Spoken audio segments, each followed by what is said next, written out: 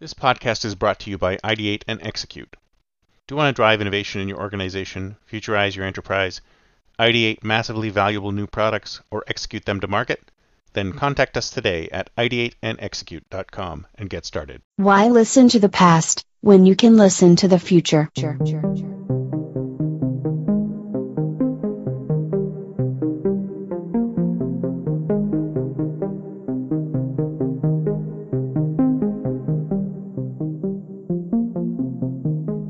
Welcome to the Think Future podcast, broadcasting from deep in the heart of Silicon Valley, California. We focus on innovation, startups, and the future, not necessarily those and not necessarily in that order. Here's your host.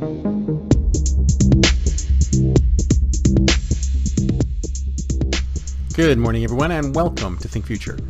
My name's Kalabukas, and once again, we're coming at you live from deep in the heart of Silicon Valley, California. We're talking innovation, startups, the future. Not necessarily those, and not necessarily in that order. If you're watching on YouTube, smack that subscribe button and hit that bell so you can get notified when a new show comes online. And if you're listening on your favorite podcasting service, please subscribe. And if you could drop a note or a review in Apple Podcasts, that would be greatly appreciated. Now, I want to talk a little bit to the corporate innovators out there. I feel your pain. I feel your pain. That's not really a good impression of Bill Clinton, right? I feel your pain. I can't do his accent at all. But I feel your pain because you probably think to yourself, why do I do this sometimes? Why am I doing this? The organization that I'm in says they want to be innovative. They talk about innovation all the time. They bring in all these gadgets and toys for us to play with. And they talk about innovation externally from the organization all the time. But when it comes down to actually innovating, to bringing out new innovative products and services, or to changing the culture of your company so that it's so innovative, that it's more innovative, they're always falling down. They're never executing. There's plans and plans and plans and plans, but then it never gets executed. Until, of course, there's a downturn, and then all of a sudden, boom, everything disappears. Oh, we don't have any money for innovation anymore. We have to work on our core stuff. I feel for you. I feel for you. I know exactly what it's like. I've lived through those kind of innovation cycles. I've lived through a number of them. And it just happens all the time. Up and down, up and down, up and down. When you think about it, it's so anti-ethical to actual innovation because a lot of times they cut innovation out when they need it the most. When companies need to be able to come up with new lines of business, new profitable services, products and services, is when you're in the middle of a recession. You need to be able to figure out how to get yourself out of the recession, and the innovation will help you do that. But that is the one time when they rein it in. But I digress. See, the problem is that organizations and individuals hate change. They fear change. But you, as a corporate innovator, you not only love change, you embrace change. You want to see change because change means movement. It means improvement. It means shaking things up. I mean, who knows what new things can come out of it? I mean, the reason you probably got into this business is because you love new things.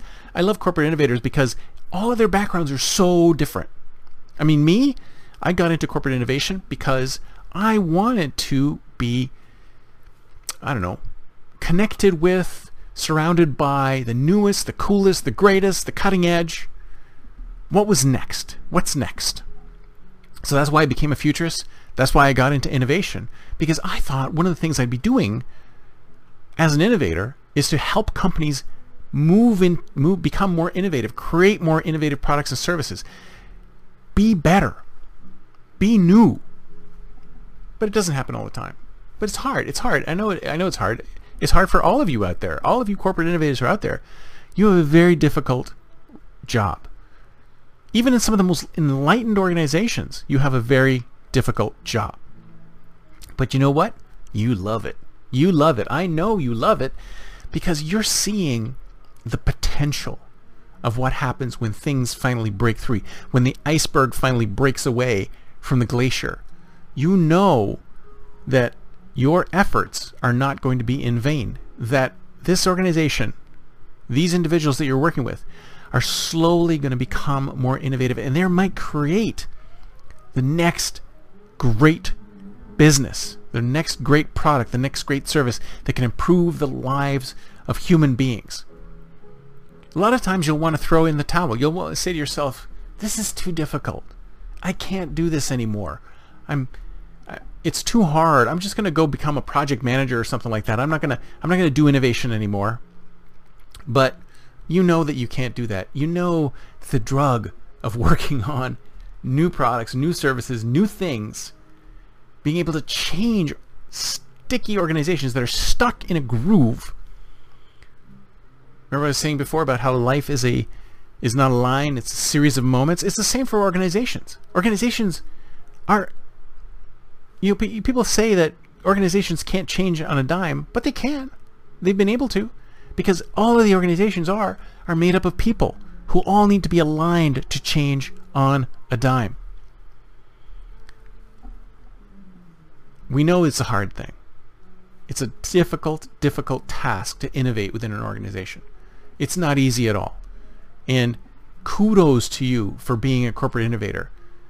I love the role of a corporate innovator because there's so much you can do as long as your company values innovation, values the culture of innovation, values changing your culture to be more innovative, values executing on the products and services that you create in your innovation lab or in your innovation sessions.